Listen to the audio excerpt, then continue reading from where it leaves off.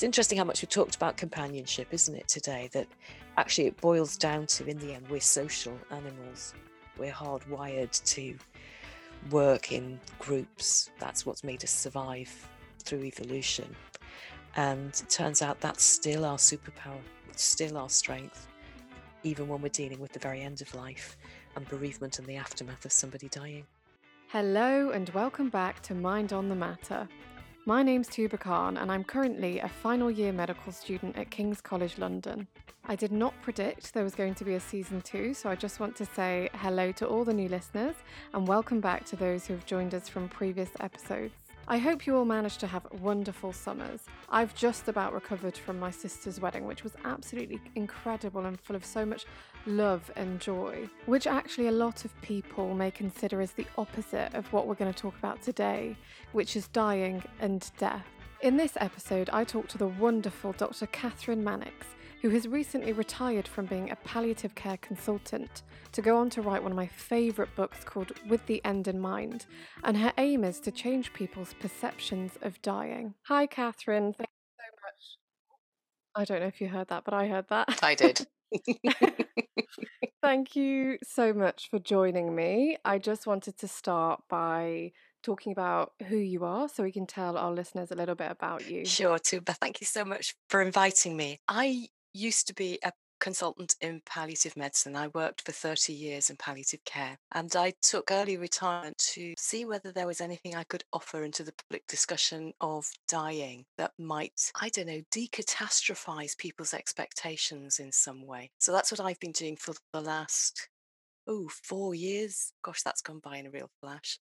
And I've done a variety of things, but probably the most exciting thing has been that I got the opportunity to write a book. And I'm a massive fan of your book, which we will go on to talk about. But first, how would you describe palliative care? Because I know a lot of people have negative connotations with palliative care because they think it's about death, and that's a bad thing, but it's actually the opposite. Yeah, it's a really interesting thing trying to help people to understand what we really do. Palliative care is really about management of symptoms. It's about helping people to live their best life. And certainly in the team where I worked, we would meet people at all stages of any illness. And in particular, maybe the thing that would surprise people who don't know about palliative care but think that they do is that we would work with people with newly diagnosed cancers who were planned to have treatment with curative intent. But because of the symptoms that they presented with, or the need for rapid recovery in order to get into oncological treatments after a primary surgical procedure, they would need really excellent symptom management to get them well enough to have quite grueling treatments which would cure their illness. So palliative care is about symptoms. It's about enabling people to have the least possible symptom burden and to live the best possible life alongside whatever symptoms they do still have to tolerate. And obviously, the best way to get rid of symptoms is to get rid of the illness that the person has. So the best way to treat symptoms of heart failure is to treat their heart failure, and the best way to treat symptoms of cancer is to cure the cancer. So we do meet a lot of people with advanced disease. And advanced disease is more likely to be towards the end of people's lives. So we do meet a lot of people who are dying, but we don't meet them because they're dying, and they're absolutely not obliged to die just because they've seen the palliative care team. Yeah, I think a lot of people associate palliative care with end of life and death, and hence that's where the fear comes from. What made you want to specialise in this field? That's a good question, because there was nothing called palliative care when I first felt interest in this area of clinical medicine. I did my postgraduate exams and I'd started off as a very junior doctor in oncology after, a few years in internal medicine to do my membership of the Royal College of Physicians exam. And oncology was the thing that I set out to do. But during my first year in oncology, what I discovered was that actually the care of the people who were not going to be cured, and the real importance of the quality of life that they were able to have, and the time with their families and doing the things that really mattered to them was just so much more interesting. So, around the time that I was making that discovery, a hospice was built not far from where I live. So I went along to do a bit of exploring about, whether they had capacity for a junior doctor, because I would have obviously had to be a junior doctor at that stage in my career. I was very lucky that they created a doctor job. They created a registrar post. So I went to work in a hospice at a time when it was called working in a hospice. And later on that year, the Association for Palliative Medicine for Britain and Ireland was inaugurated. So I'm a founder member of that. Makes me feel incredibly old. But it was all very new and very exciting at the time, trying to work out what the specialty should be called, college recognizing it, first of all, as a subspecialty, and then a few years later as a specialty in its own right, and describing higher professional training. The training itself wasn't described whilst I was doing training. I knitted my own scheme, which was, again, really exciting and a very interesting thing to do. And one of the things that I enjoyed most of all during that was to spend 6 months with a psychiatry team, because I realized that we had a lot of challenges in managing people's emotional well-being. And I hoped that I'd learned some skills from a psychiatry team. I got far more from them than I could ever have dreamt, and in particular, a knowledge and an insight into cognitive therapy, which was their primary mode of treatment in the team that I went to work with.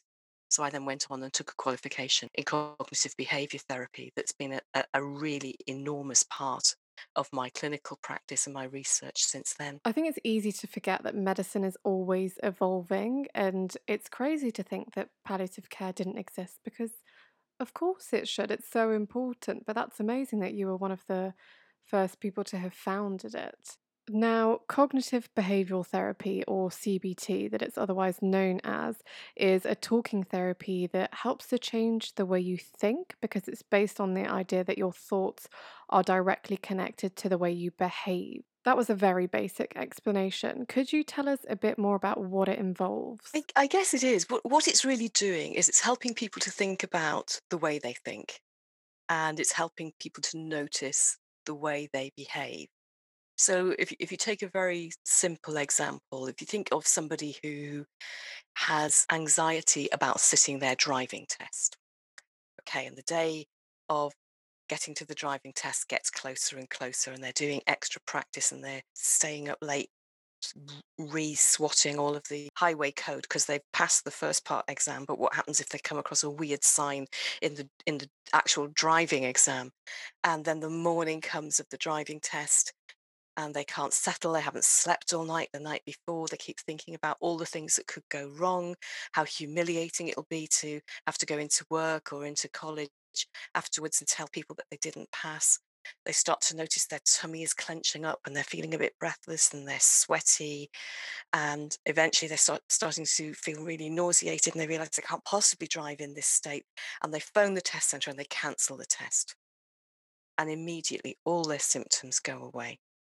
And then they realize that this happened the last time and they cancelled their test, and it happened the time before and they cancelled their test. And they're in this loop of thinking about how it could go wrong rather than thinking about the amount of practice that they've had and everything they already know.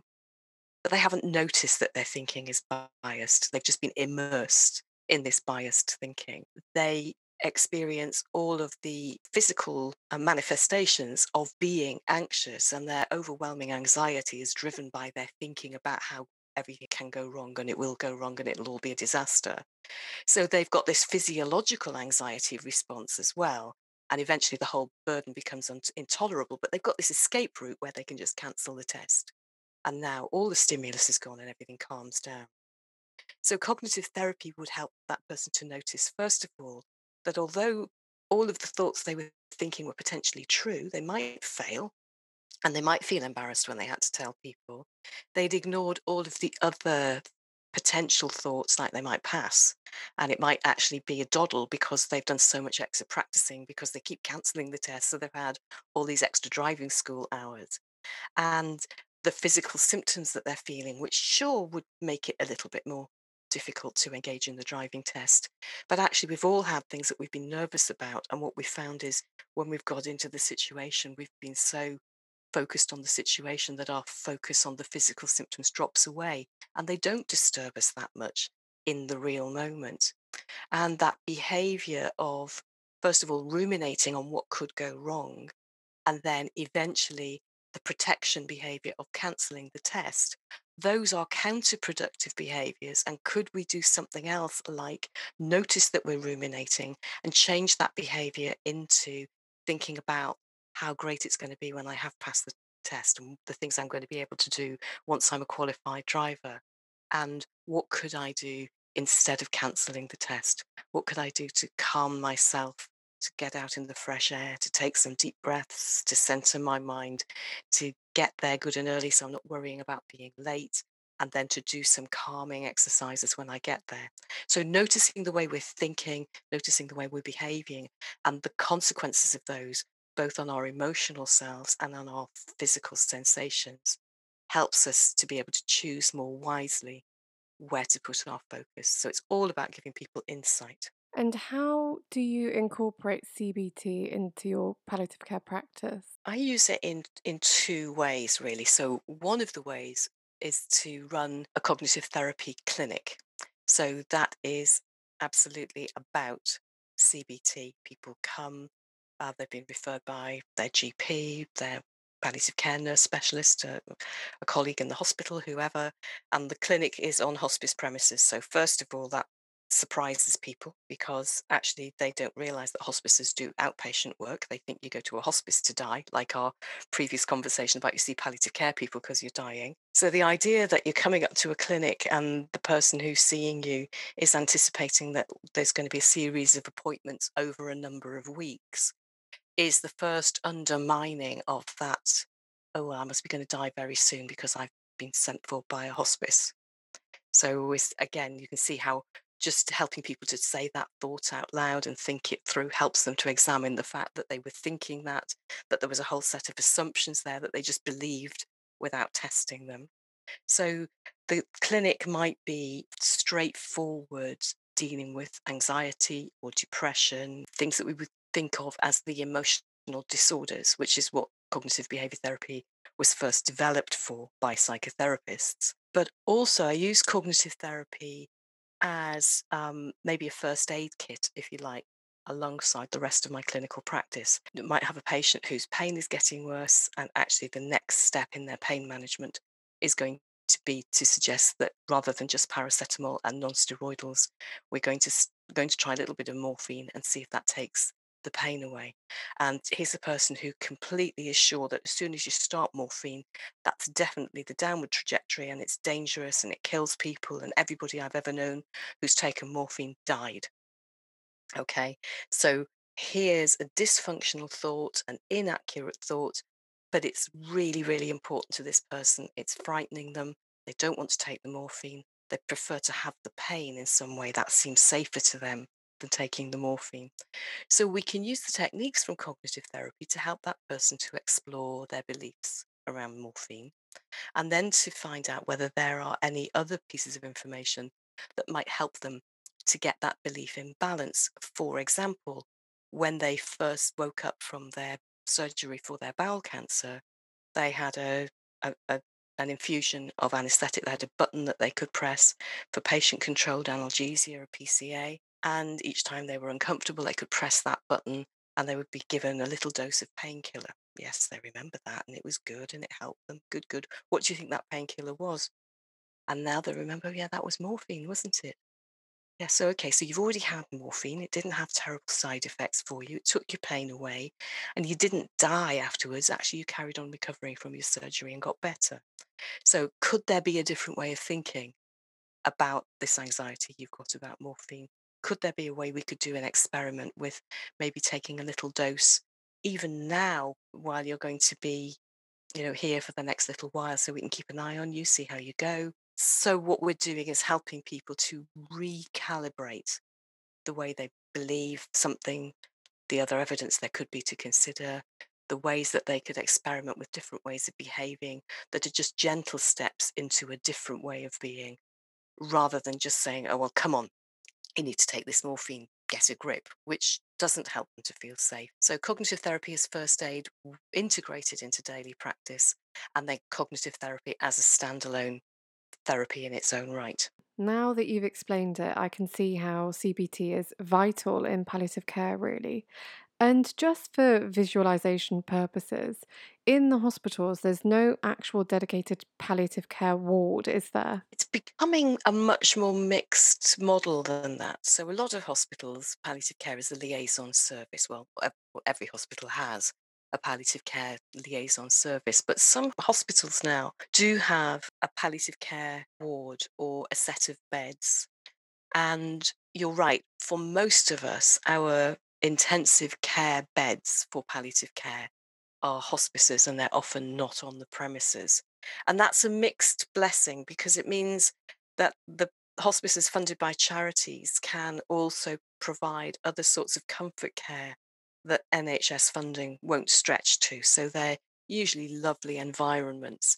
And as well as a dedicated multi professional team of palliative care experts, there are other things going on like aromatherapies or relaxation classes or volunteers coming in to do beauty therapies, things like that. So lots of lovely quality of life enhancing, distracting things going on. Whereas when we have dedicated beds in a hospital, we have access to a multi-professional team, but it's staffed at NHS hospital levels, and sometimes that doesn't allow the amount of one-to-one time that some palliative care patients require.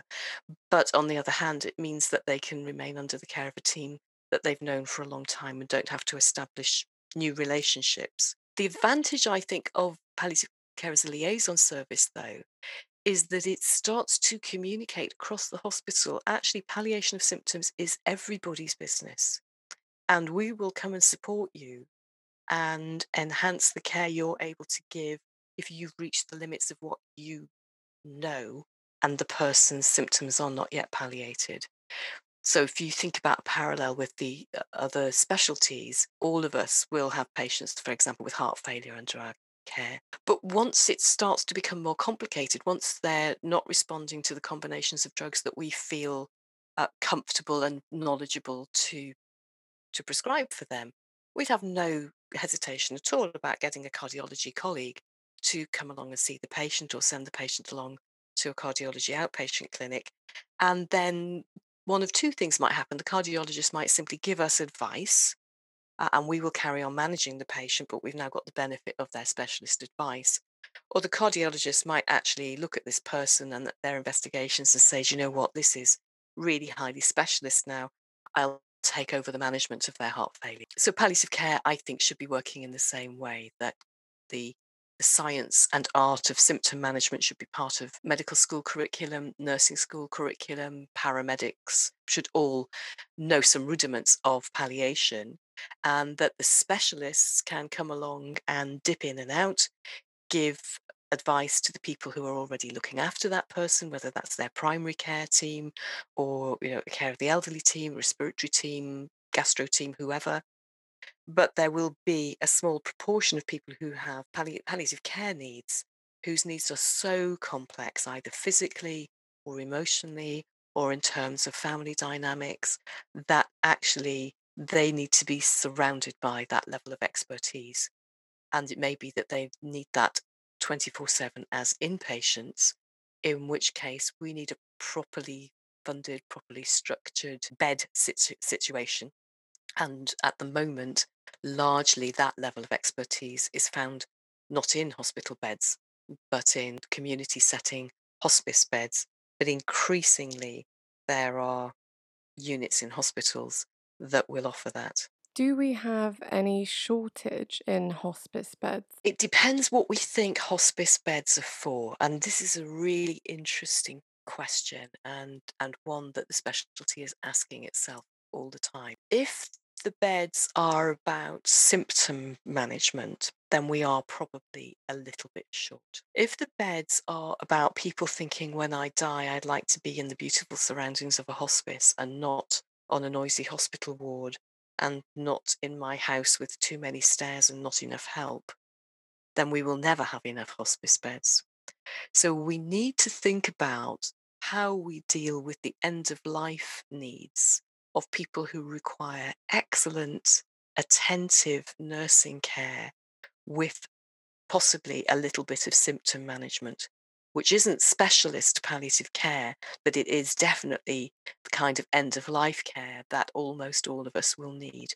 Are we able adequately to provide that for everybody in the population? I don't think that we are. But if we think about, do we have enough specialists in palliative care to take that care to the bed that the person happens to be in? We're probably closer to the right number, but what COVID showed us was that when we have large numbers of people who need that kind of care, the system becomes overwhelmed and numbers will rise because the population is aging. We can keep people alive for 2 or 3 more decades than we could even, 50 years ago. And when we get extra decades of life, we don't get our 20s over again. We get our 80s and 90s, and we have centenarians, and they are collecting conditions.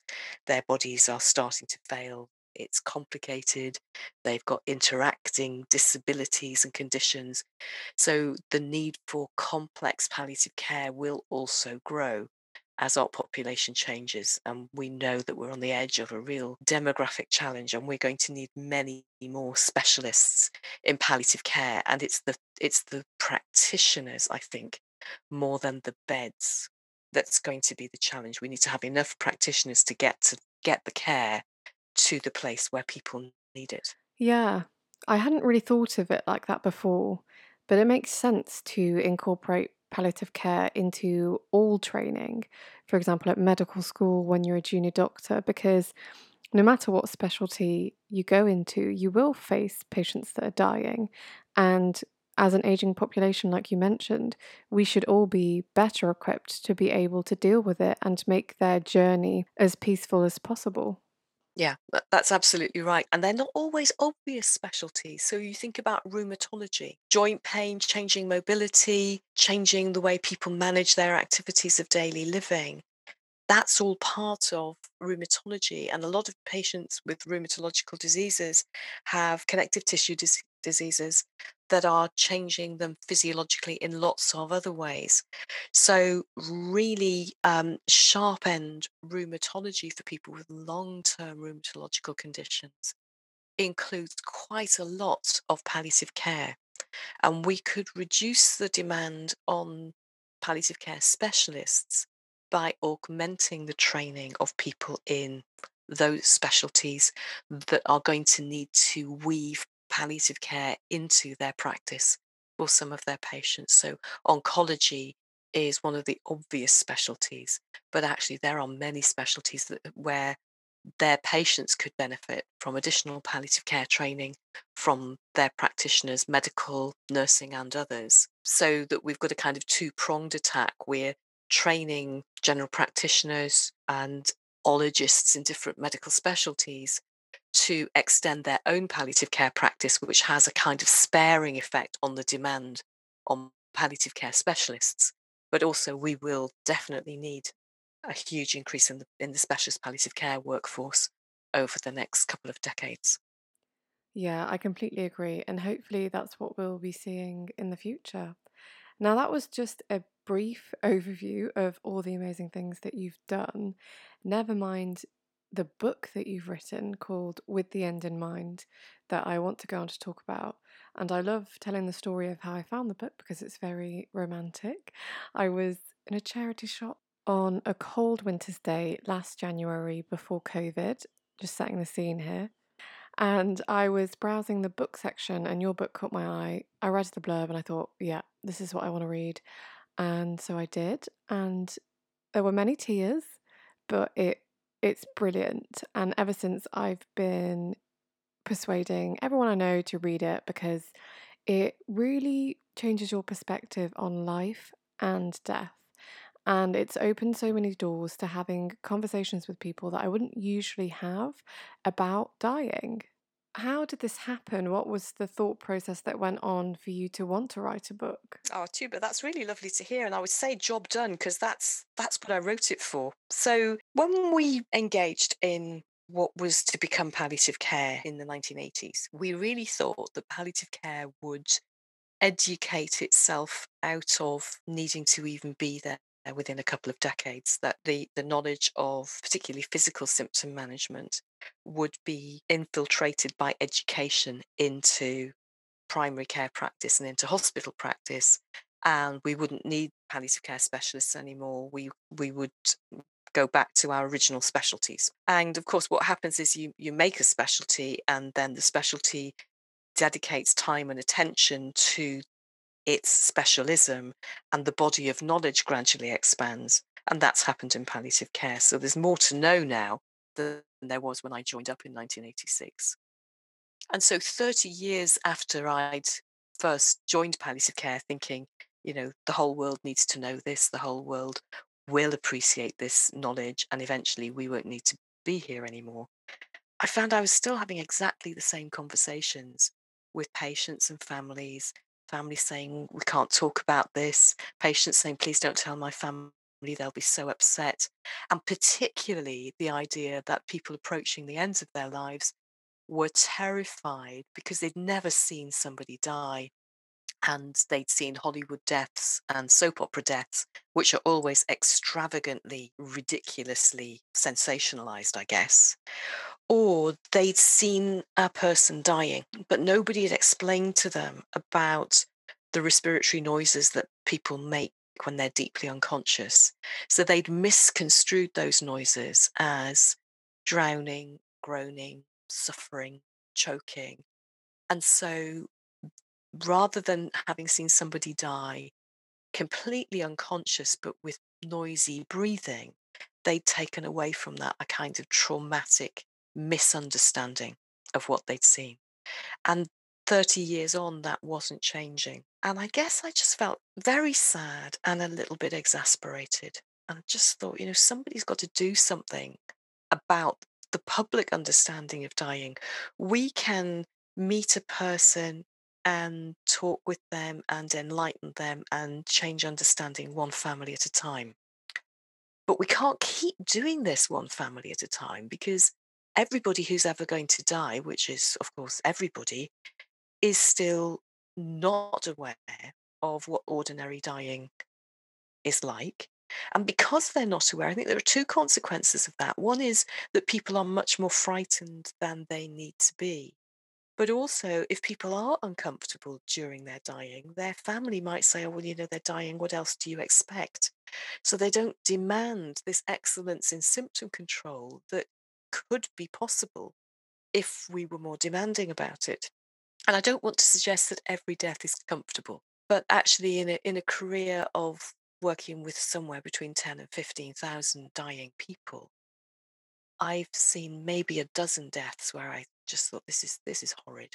This is really awful. I'm so, so sorry this is happening to this person, and I would hate this if this was me or a member of my family. So there are unpleasant deaths, even with palliative care in attendance, but they're very few and far between. And a little bit like we've improved maternity standards by women knowing what good standards of maternity care look like and then demanding that. I think we need to get end of life better understood by the population so that people are demanding excellence in end of life care. And to do that, they need to be knowledgeable, they need to be not afraid to demand, and they need to be clear that reasonable symptom management, so that discomfort isn't the biggest topic in a dying person's day, that can be achieved, and that we ought to be expecting it and requiring it of the health services around that person. So it was an act of desperation, I guess, to take early retirement and wonder, what could I do that would make a difference? And around about that time, I just had a very good stroke of luck that Radio 4 needed somebody to talk about dying, and the production team happened to know someone who knew me. So I was suggested as the person who could go and do that thing on Radio 4. The broadcast was heard by a literary agent who got in touch with me and said, I've heard you tell a story. In fact, it's one of the stories that ended up in with the end in mind. But he said, I heard you tell a story during that broadcast. Have you got other stories? Have you ever thought about writing a book? And in fact, the way I've kept myself sane through my medical career is by writing out brief notes about really meaningful encounters with patients ever since I was a medical student. So I've got, in a way, a folder of field notes, none of them with any names on, of course. So it's all on paper and therefore all had to be anonymous so that if I ever lost it on a train, it wouldn't be giving people's secrets away. But it gave me lots and lots of stories to reflect on. That's wonderful. That's really wonderful. And there's a part in the book where you describe dying, like you briefly did now, and I had an experience with my grandma when she died at home, and my mum, who's a GP, did a similar thing where she was explaining to me what was happening at the time, and I didn't realize then that explanation changes the experience so much because it it stops from jumping to fear and thinking what's happening to this person, how come they're not breathing, what are all these noises, and once you know what's going on it completely shifts your perspective because part of the fear is not knowing, because obviously that's one thing about death. We can all have different beliefs, but we don't know what happens afterwards. But if we can know what is happening during, before they die, whilst they're dying, I really think that that takes a lot of the fear out of it. Yeah, I think you're absolutely right. And the correspondence from the book has certainly borne that out. It's been absolutely amazing. Wonderful letters and messages, hundreds and hundreds of messages. And I didn't anticipate any of that, but it's been absolutely lovely. Messages from people who had been traumatized by what they misunderstood as they were watching somebody dying. One person got in touch with me within a week of the book being published to say, I watched my mother dying and I've been in therapy for post-traumatic stress disorder for the last 10 years since that. And yesterday I read your story of you hearing your boss describing the process of dying and the gradual onset of unconsciousness and what the breathing noises signify. And you were describing my mother. And last night I slept through the night for the first time in 10 years. And you just think, wow, it was worth it for that person. If nobody else reads the book, it was worth it. But I've had hundreds and hundreds of those. Also had things that are really useful for us as a medical profession to kind of hold us to account, though. So lots of people saying my beloved person was in hospital and we were told that their blood pressure was very low, or they weren't getting enough oxygen, or their kidneys weren't working properly. They had sepsis, but nobody told us they could die. And actually, when people recount what they were told in hospital, for those of us who were medical graduates, they were given the information that would tell us this person's not going to survive, or this person's very unlikely to survive. But unless we say to people who don't understand the consequences of being dehydrated and your kidneys not working very well, for example, unless we say, I'm really worried that this person that you love is so sick that one of the things that might happen here is that they could die. They won't understand it. They won't surmise that. They won't get the right people to the bedside. They won't have the conversations they would wish they could have had. They won't ready themselves. And we can help them to be less traumatized by the event that we can't change, by enabling them to see themselves as companions of somebody who is doing their dying now, and that they still have a role here at this bedside in creating the safe place, in creating the love around the bed that is so important.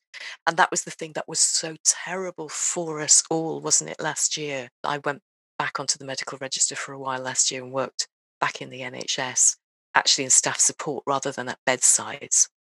But what I heard over and over again was the staff's enormous distress that the people who mattered most to those patients couldn't be there because of the infection control rules. And that although they were doing their best, and boy, they did a fantastic job.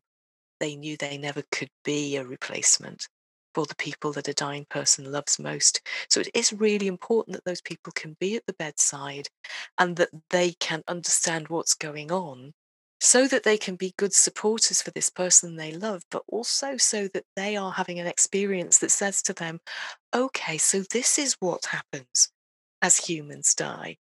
And next time I'm dealing with this, I'll be more ready. I will understand the sequence of events.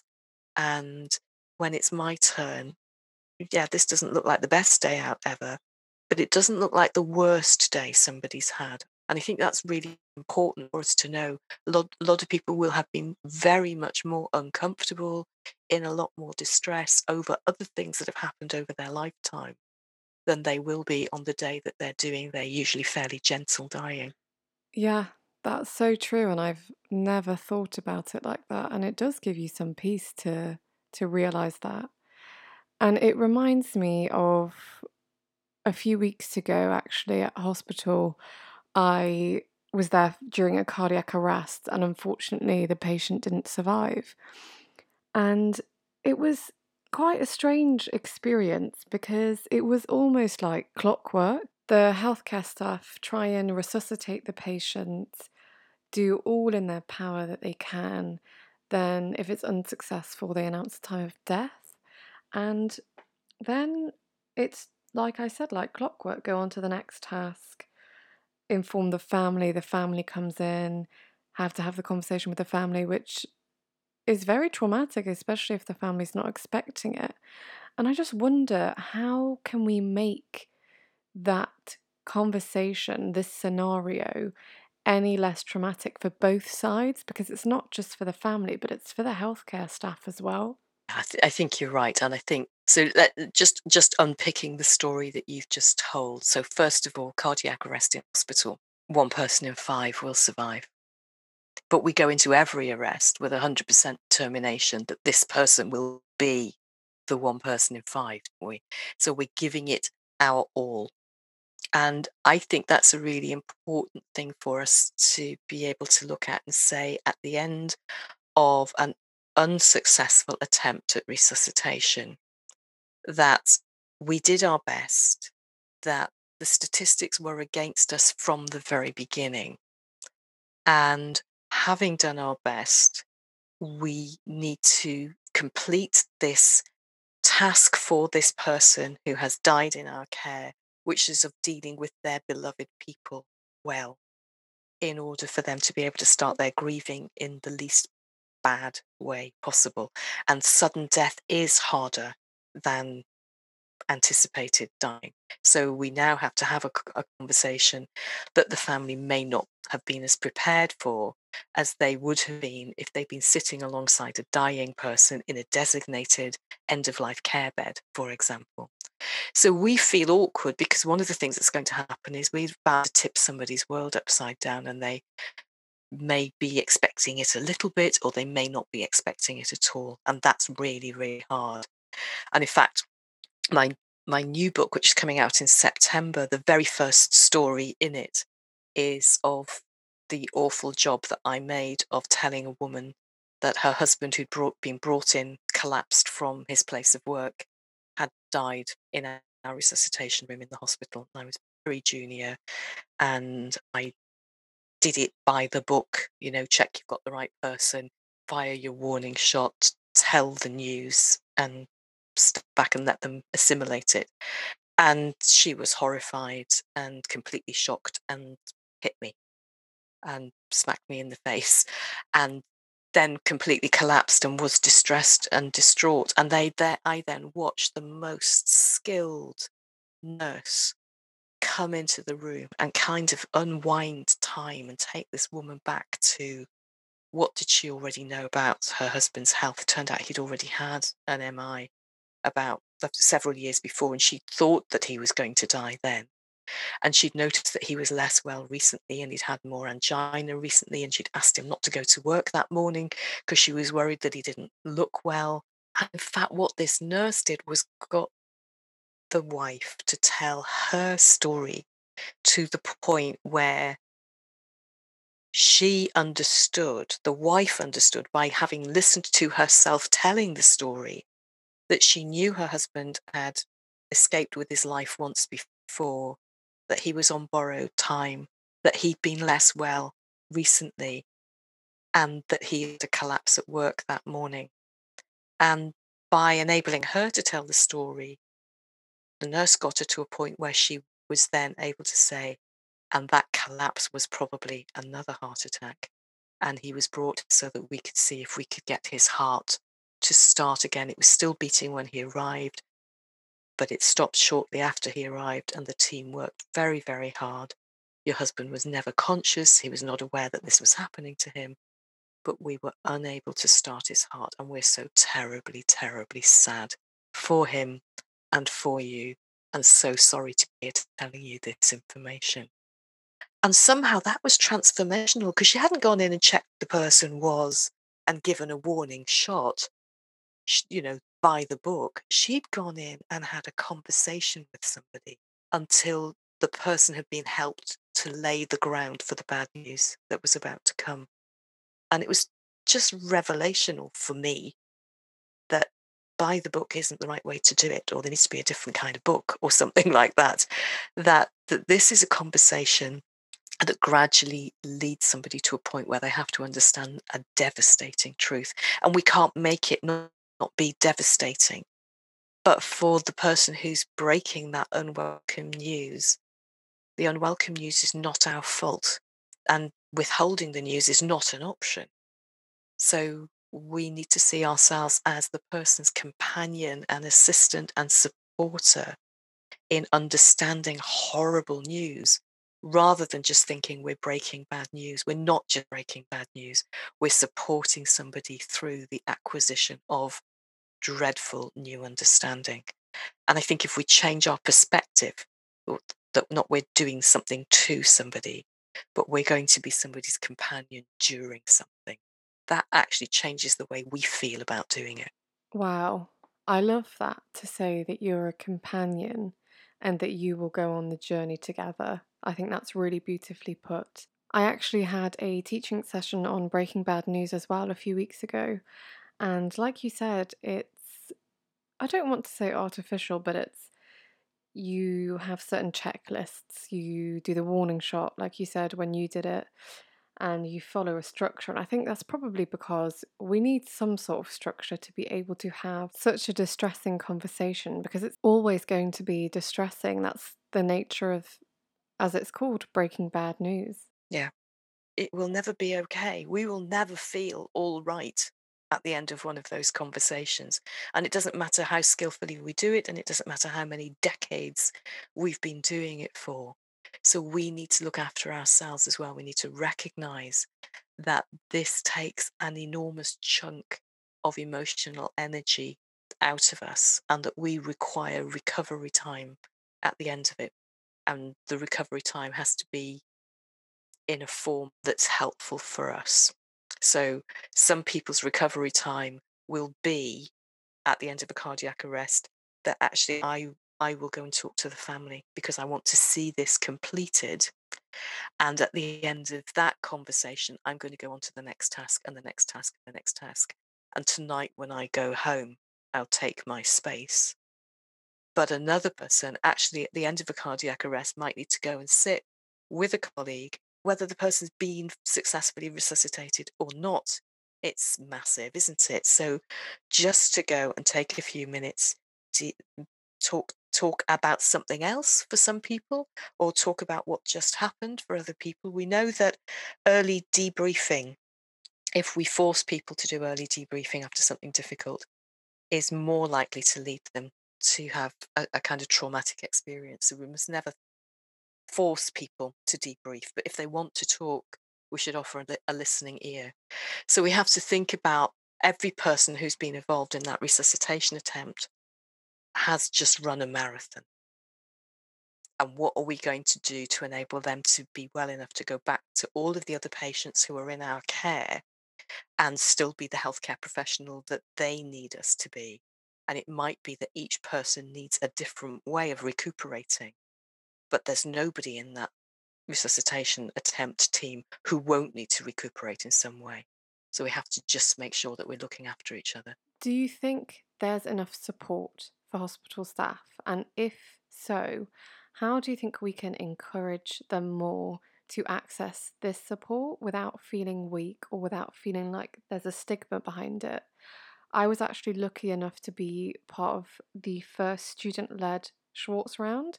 So, Schwartz rounds are a reflective group practice where staff from all disciplines can reflect on the emotional aspects of working in healthcare. My experience of it was really positive, and it was amazing to be able to reflect on a difficult case that I'd been a part of.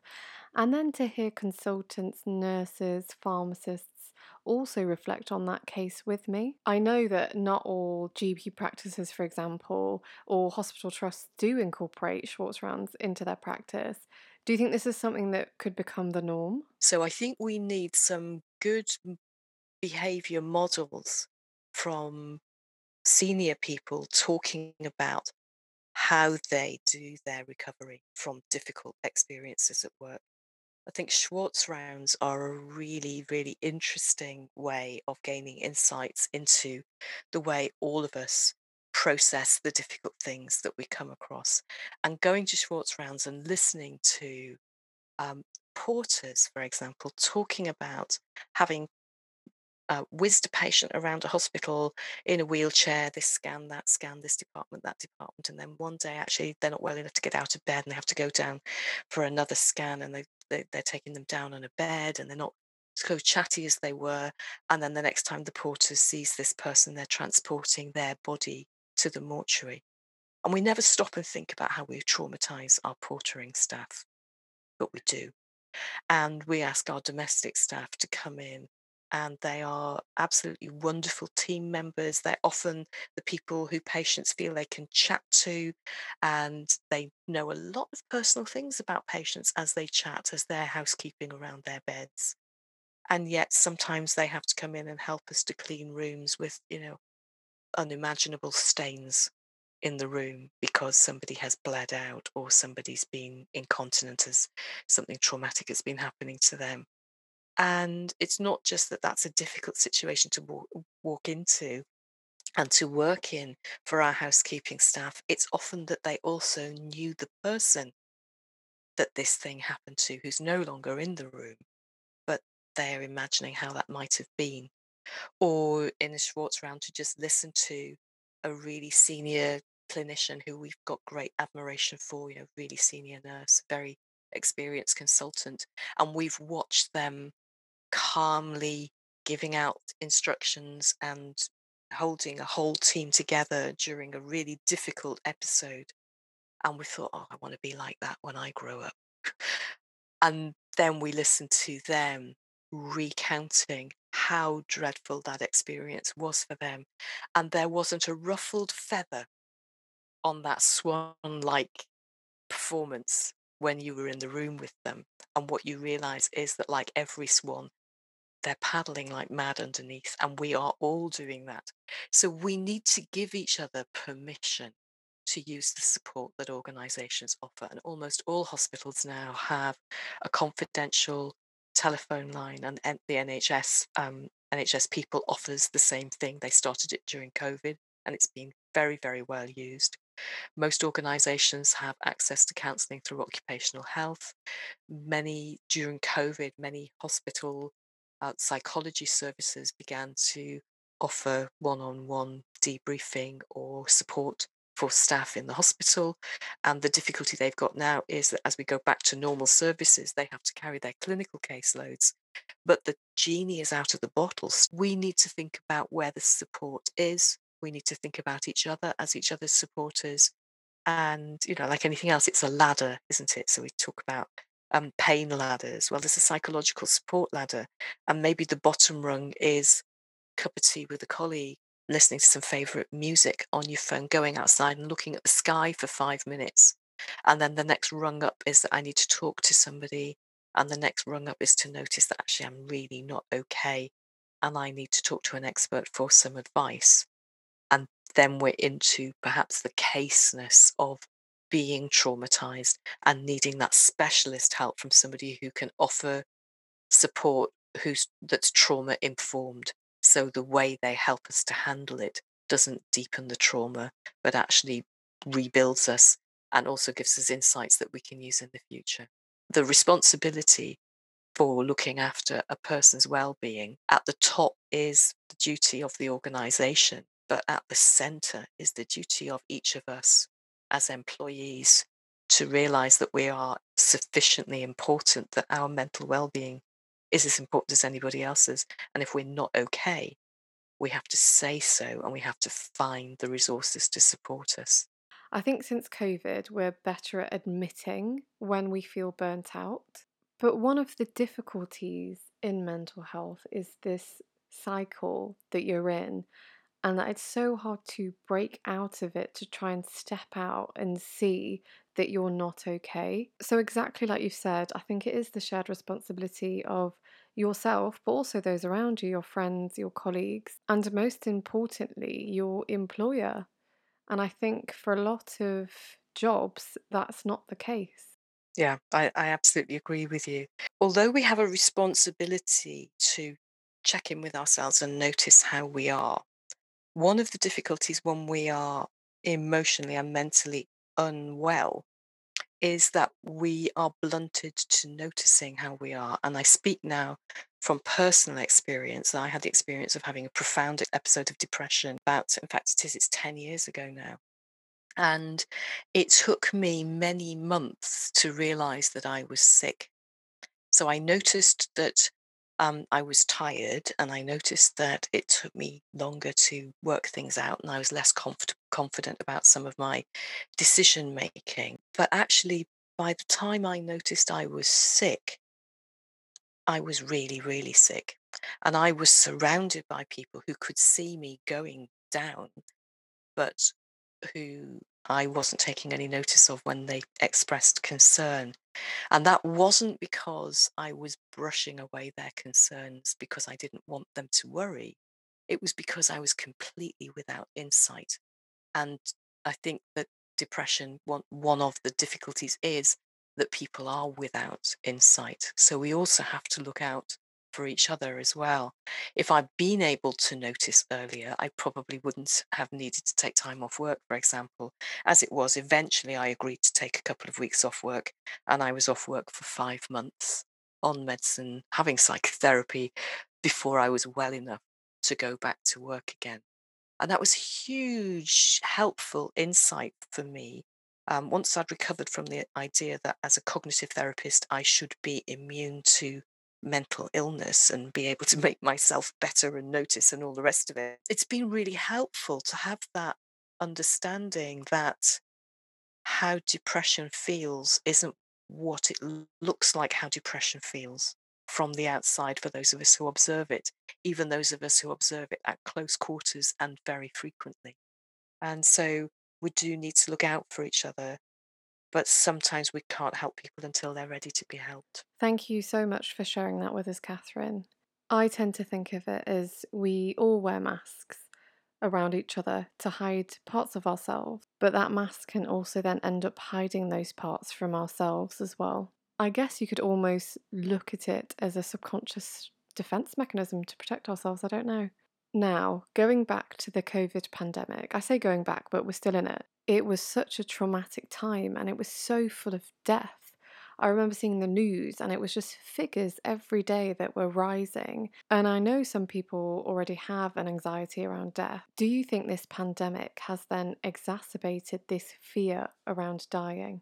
It's interesting, isn't it? I remember thinking at the time, I never thought I'd live to hear death being said so frequently by the news channels who almost always tell us that people have passed away. So it was very, very interesting, but it was death as data. It wasn't deaths as individuals. And that was very telling. It was very, very interesting that we were all told about the deaths, but we weren't told about the mechanism of dying. Nobody discussed what it was like, and it was quite late on that there were reportage teams allowed into a variety of hospitals, and I think King's might have been one of the hospitals that they came into. And so people hadn't got a mental picture, I don't think, of the levels of breathlessness, how difficult it is to talk, and to be able to talk to your family on a phone when you're on high flow oxygen is almost impossible. So I think one of the things that happened to staff was that staff who were not used to looking after dying people were now looking after people who were sick enough to die, many of whom got better, but many of whom actually died. And they also were conveying those really precious messages between a very sick person and the people who were most important to them in the world. And we're not usually, even those of us who are really experienced end of life care practitioners, we don't get to that level of intimacy within families. We normally leave families for those moments of intimacy on their own. So I think this has been an absolute game changer for our workforce. We've suddenly got a workforce that is more aware of the conversations around dying, the companionship of people who are entering into the last part of their dying. They've seen a lot of ordinary dying. They've also seen some extraordinary dying because there was that interesting cohort of people with COVID who had blood levels of oxygen that were so low that ordinarily people would be unconscious. And we don't quite understand why some people were not losing consciousness. So they were awake and they were talking and they were watching their numbers change and they were aware that they were dying. And that I think has been very difficult for staff. But mostly what they saw was people following the normal progression from awake to sleepy and not awake very often to unconscious to that end of life breathing, which because people's oxygen levels were low was almost always a fast pattern that was being driven by low oxygen levels, but at that point didn't represent people being awake and struggling to breathe. And it's important that families know that although they will have had conversations with breathless people early on, by the time they were reaching the very end of their lives, they weren't awake, they were unconscious and not experiencing that level of breathlessness.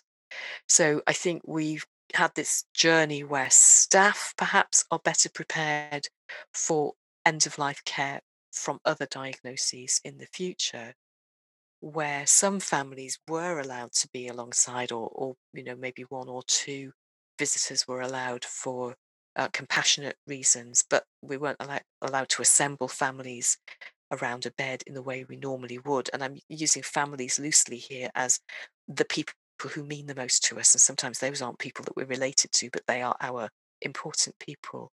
So I think there's still a lot of work to do for the public to understand the process of dying, but maybe there will be less misunderstanding of the process by healthcare professionals. So maybe our next campaign could be to start to help healthcare professionals to think of themselves as companions at deathbeds. And part of the role of the companion is to explain to everybody what's happening in real time, like your mum did for you, so that they leave that deathbed sorrowful, sure, but not traumatized by a misunderstanding of everything that they've seen. Yeah, it was really strange on the news, wasn't it? Just the data and the deaths and the graphs. But I understand you have to do it for scientific purposes, but it really did feel like something out of a horror movie, didn't it? I'm now imagining how different the news would have been. You know, they made those little animations to describe COVID and how it affects your body. I'm just thinking what it would be like if they did one of those animations about dying and what happens to your body during death or something explanatory like that. Well, I think it's really interesting because New Zealand have done that and they did it before COVID. So there's a really lovely animation that's on New Zealand television that just explains that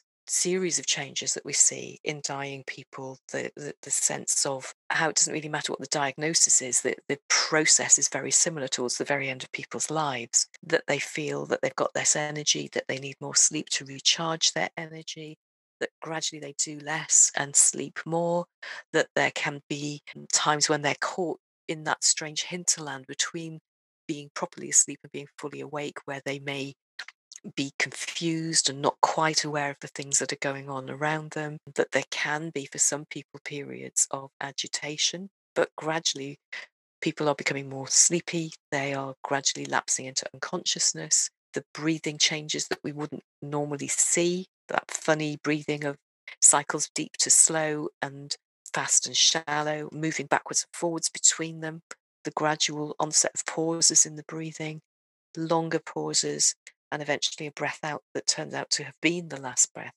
not because it was special and dramatic like on a soap opera, but because there isn't another breath afterwards after the next pause. The pause just continues. And they've done that in such a lovely way. So it's something like a 60-second short, and it's absolutely fantastic. In fact, I'll see if I can find the link to send to you when we finish talking. Definitely, I'd love to watch that.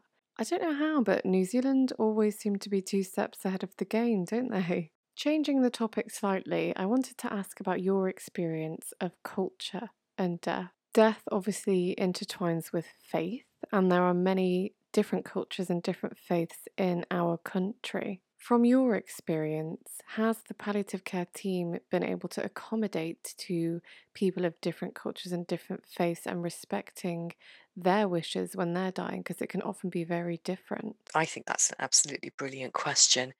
And I think we're probably not great at that yet. I think that we've developed a model for palliative care that's based on a whole heap of assumptions that nobody meant unkindly, but were simply from the traditions that those people came from, which were largely white, British, and Christian. And even though practitioners themselves might not have been white or British or Christian, those are the ways in which palliative and end of life care have evolved in this country. And so I think that there's still a job of work to do to enable people whose cultures are different from those structural assumptions in healthcare in general, not just in palliative care, to be able to take the concept of palliative care and then weave it into their own cultural traditions. So we know, for example, that Black and ethnic minority patients are underrepresented in their local hospice populations compared with the ratio in the population in general. And when we tried to find out why that was happening in a hospice where I used to work, talking to cultural leaders there's a big mosque nearby, and also there was a Sikh temple nearby.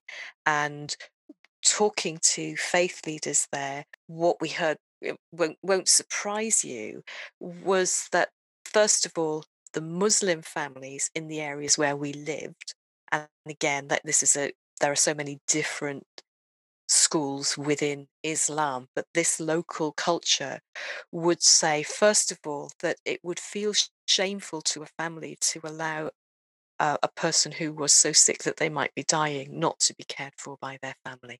And so, of course, they're not going to come into the hospice because be that would feel like a failure to the family, and also the family might feel that they were being judged to have failed by the community. So we need to think not about how do we change their minds about that, which is what was the first thing that came into the hospice team's head, but how do we offer palliative care to this community in a way that they can be empowered by? So, okay, you can't come to us. That we, if we ask you to come to us, we're asking you to do it our way. We've got doctors who understand about pain relief, and nurses who understand about how to help somebody move comfortably in their bed, and physiotherapists who can help you to get the pillows in the right position, and a breathless person isn't struggling to breathe too badly, etc., etc. We've got all of these things. How could we offer you those things in a way that helps you to look after the person that you love so much or you want to keep in your house? Gradually, we need to almost offer a menu, don't we? This is the expertise we've got. How can you use our expertise and fit it to your cultural norms and your sets of assumptions? And so I mentioned we have a Sikh temple nearby, and we had a very interesting and lovely experience, which was of a young man who was so sick with the surgery that he had recently had, which had been a salvage procedure, which wasn't successful. So He came out of surgery, and the surgeon had to say that he hadn't been able to do what had been hoped, and the man now was dying, but also that the wound wasn't closing very well, and it was not going to be possible for him to be looked after safely or comfortably outside a clinical setting. He was going to need constant nursing care, and he didn't like being in hospital, and he was quite a long way from his spiritual community. So the social worker in the hospital that was looking after him identified that our hospice was a few blocks from his temple, and phoned and said, do you think you could manage this level of wound care if the wound care specialists come and work with you? So there's another example, isn't it, of we're experts in what we're expert in, but we're not experts in other things. So how fantastic this man came to our hospice, but the wound care specialists came to advise our nursing team on the best way to look after this really complicated wound. And his family were coming in and out, and they were very, very distressed that they couldn't do the prayers for dying people that would have been their cultural norm, because that would happen in their home, and the priest would come and the holy book would be brought, and there would be a ceremony, there would be prayers, and then there would be a feast. And the ritual happens in the person's home. So they were distraught that this thing couldn't happen. And we said, well, do it here, do it in his bedroom. No, because this isn't his home. So we were able to talk again to the people at the temple who understood these things to say, how would it be if what we say is that this is this person's home? And we've got a very big room upstairs in our education centre. Why don't we say that this is an extra room in his home? And it's a room in which he can welcome all of the family and all of the people from the Gurdwara who want to come to say prayers with him as he's dying. So that's what we did. So on a Sunday afternoon, I was lucky enough to be on call the weekend that it happened. So I came in and I found this massive heap of shoes outside our education room corridor, and I took my shoes off and went down to join them. And the priest was brought by a very special taxi. We had to do a little bit of jigging about because everybody had to sit on the floor, and the patient, of course, wasn't well enough to sit on the floor, but nobody can be higher than the holy book. Now, I would not have known that had this not happened. And the only table that we had in the education centre didn't raise the book higher than our patient in his bed. So we actually had to go down to the library and get some medical textbooks to use as bricks underneath the table to raise the table so the book was higher than the patient, to show proper respect to the holy book. And the priest was able to come and lead the ceremonies. They had made the most wonderful meal, which they'd taken to the Gurdwara to be blessed appropriately in the temple, and then brought it, and we were all fed by their family in the tradition in this education room that was now this family's home for the weekend. And it was the most extraordinary experience. But what it did was brought the people from the Sikh temple into the hospice to see what we could offer and what the limitations of what we could offer in terms of what they needed would be. So now they are able to work with us when they've got people who are sick. Can we help with this? Can we offer that? Could we create a special space for somebody if they needed to come in and then their dying starts? Can we do for them what we did for this person? So it's been really instructive to us to be able to see that what we can offer isn't a good match for everybody's cultural norms. But if we get our heads together, we can problem solve that and offer what we've got that's acceptable, let them choose from our menu, and be flexible enough that actually they can then weave the things that are of enormous cultural importance to them into it. And what was really lovely was that on that afternoon, it wasn't what we've got and what they need. It was us all together being an extended family for this particular wonderful young man dying before his time, absolutely held in love and spiritual care by his community. It was mind blowing for us to be able to see that. and to be able to appreciate it and to be so embraced by them in it. That's amazing, isn't it? That's such a wonderful and powerful story. Thank you so much for sharing that with us. We know that ethnic minorities are less likely to access healthcare, and you just mentioned hospices as well.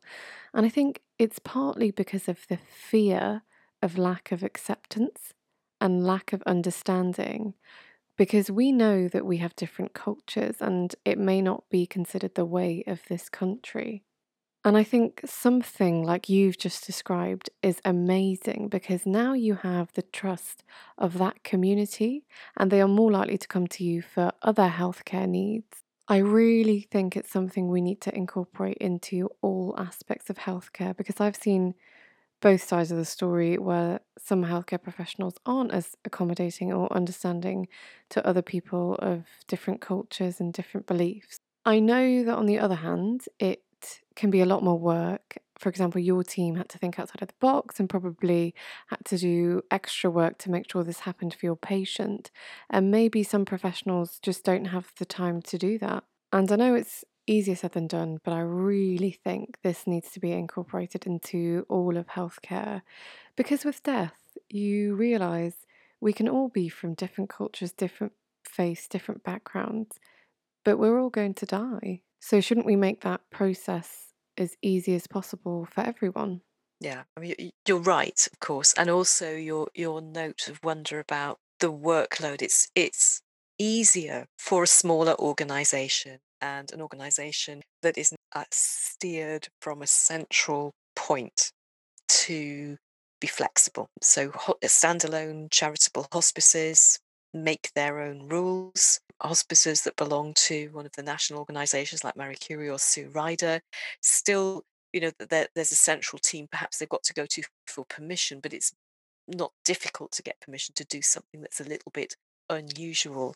But when you're trying to manage a district general hospital or a massive tertiary referral centre and then finesse the care so that it matches different cultural norms, I think that probably is very difficult. And I suspect that most staff have not stopped to think that currently the whole thing is structured along a particular cultural norm. They think it's just neutral, but it's not neutral. It is white, Anglo Saxon, Christian or Judeo Christian, European in its sets of assumptions. And because most staff share those assumptions, they don't even notice that they're doing it. So that was a real wake up moment for us in our little organization, in our hospice, to be able to make that journey.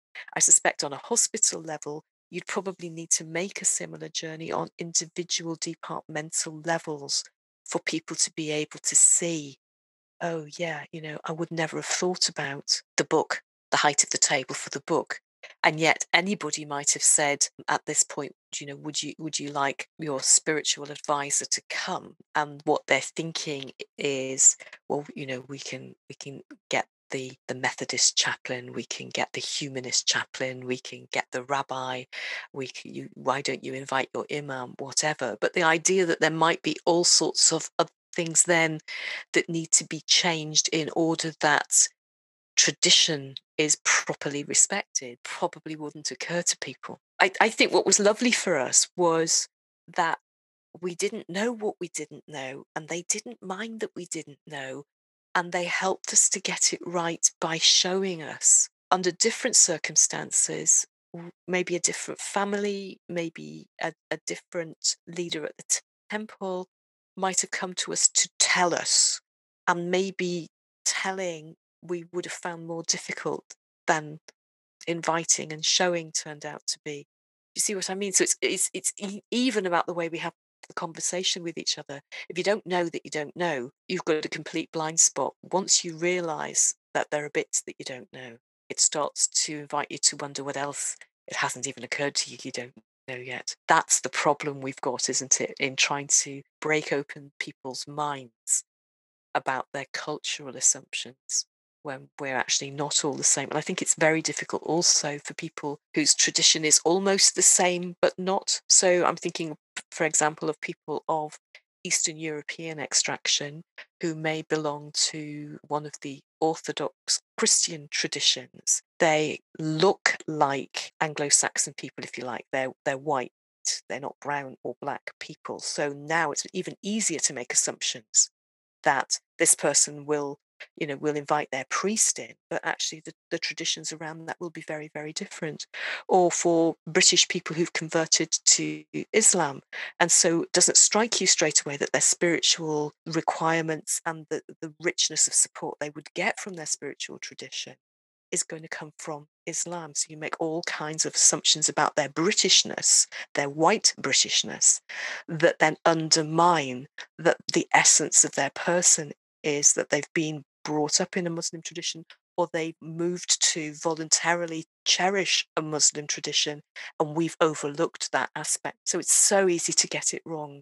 And we need to be able to meet each other in a dialogue that puts love and forgiveness at the very front of it, so that as we get it wrong, that's the next step towards getting it right, rather than the first step towards being offended or causing offence. Absolutely. I think you've hit the nail on the head there.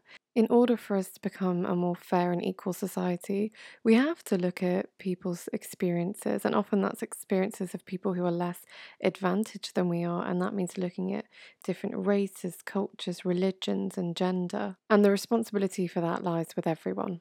I wanted to end by talking about grief, to see if there was any advice you could give our listeners about dealing with grief.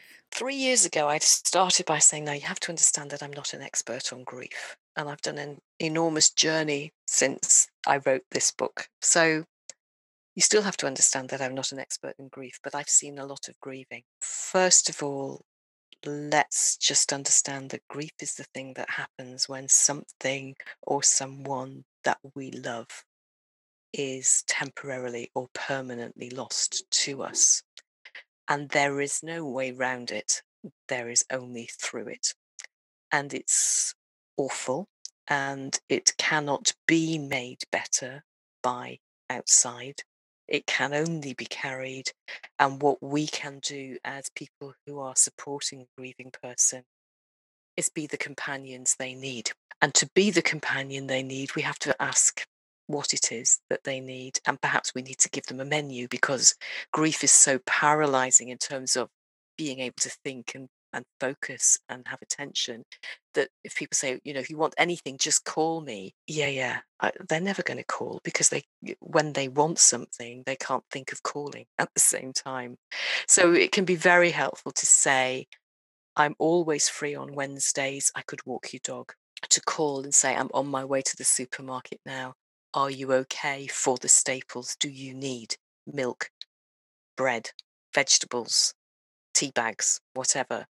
Just help them to have a little bit of focus. I drive past your house every morning and every evening. Do you want me to do the school run for the next few days while you try and get your head around what's going on? So practical things. Or if we're further away, to be able to say, I got a quiet evening this evening. If you'd like some company just to, watch a film online, or somebody just to sit and chat to, or we can just drink a cup of tea and not say anything, but you won't be on your own. Would that help? Finding ways of being companions, sending messages, saying I'm thinking of you, knocking on the door with a pie that they can stick in their freezer, whatever it is, but not avoiding, not thinking, oh, I don't know what to say, so I won't say anything.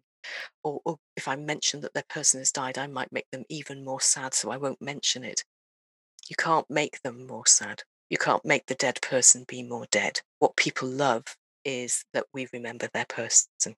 So to be able to say, I heard that, and the person's name has died, and I am so sorry. I was thinking about, and the person's name, and that great day we had when this thing happened. And they love to hear these extra slices of this person's life being given back to them. So we will not make them sadder by talking about it, but we will make them more isolated by avoiding, in the hope that if avoiding makes it better. It doesn't make it better, it just makes it lonely. So this I've learned from the community of grieving people who've all got in touch with me since I wrote a book about dying, to explain about grieving, to explain about the loneliness, to explain about seeing a neighbour walking towards them who crosses the road rather than bump into them because they don't know what to say and how isolating and lonely making that is.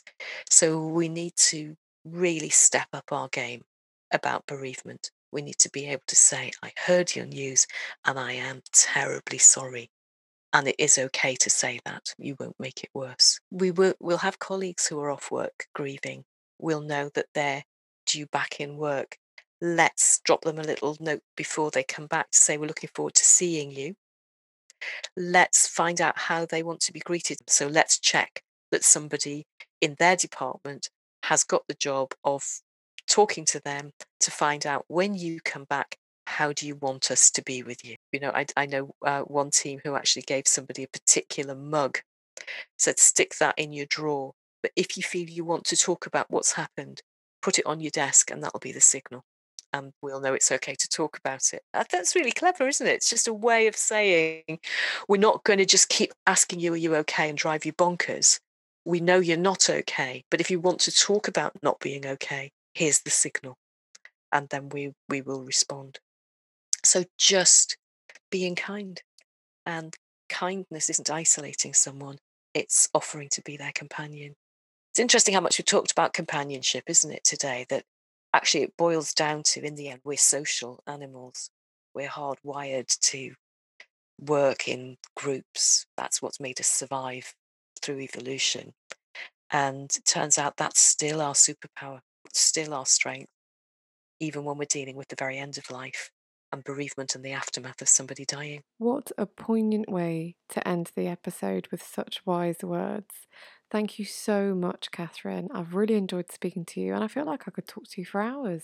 Well, I've loved talking to you, and you said something at the very beginning that I've been intrigued by, that having read with the end in mind, you feel maybe it's prompted you to have discussions that you mightn't have had, or say things in a way you mightn't have thought to say them before. I'd just like to know a little bit about how that's been for you. Of course. So, I've had the experience of my grandma dying, which I mentioned before, but a year after that, my aunt also died way before her time.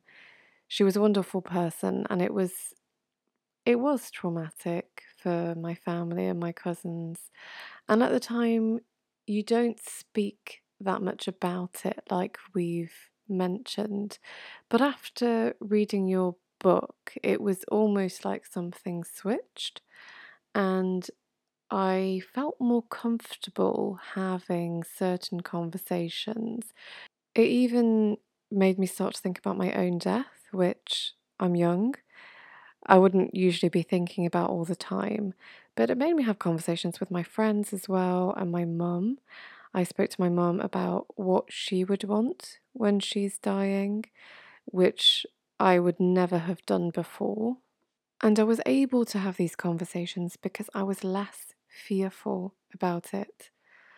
I know everyone's going to die, but reading your book, reading the stories and the way you've written it, it made me think, yes, my loved ones are going to die. Yes, it's going to be sad and I won't be able to replace them and I will experience grief, but also it's going to be okay.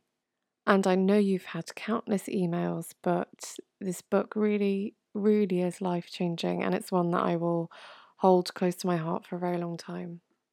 I'm really, really glad. That's There we are. There's another reason why it was worth writing it, and that's lovely. Thanks for telling me. So the next book is more about how we hold ourselves during those conversations, and not just death conversations, but all those important conversations where it's so important that I'm worried that I will get it wrong, so I put it off.